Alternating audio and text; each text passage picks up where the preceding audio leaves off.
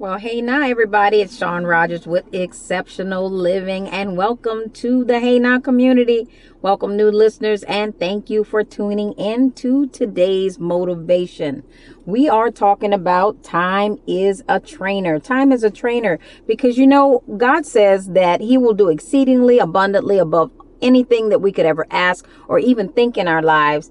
And what God wants us to do is to come to Him with positive expectations, knowing that there's no limit to what we can accomplish in and through His power in our lives. And so we just have to ask the Holy Spirit to control our minds so that we can think great thoughts, that we have the ability to complete all the goals that we have in store for our lives to move on to the next level. So don't be discouraged by the fact that many of our prayers are yet unanswered. Somebody's discouraged because your prayers aren't answered yet. God has perfect timing. And listen, time is a trainer.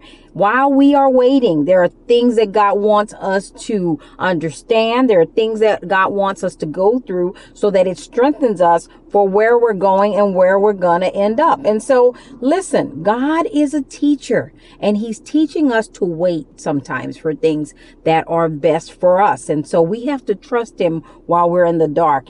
Some of us, we may think that we're in the dark where we're groping for that light switch. We're looking for that light switch, and we're feeling that wall. We're feeling along the wall to try to get to that light switch, to turn on light onto our situation. I want you to know God already has the light shining on your situation. He's just waiting for the right time for that light to be shown on your side of the circumstance.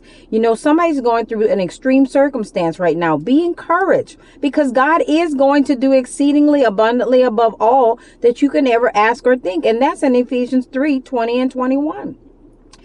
God's power and His glory is at work in your situation. So be encouraged. So instead of letting the difficulties that draw you into worrying, try to view them as setting the scene for God's glorious moment when He is going to thrust you right into your purpose, right into the success of your life, and to restore the things that you need restoration about in your life. So keep your ears and your eyes and your mind wide open to all that God is doing in your life. Thank Him for what you have now so that you'll be able to thank Him even greater for what's to come. Thank you for listening. God bless you. Have a wonderful day, and listen, live on purpose.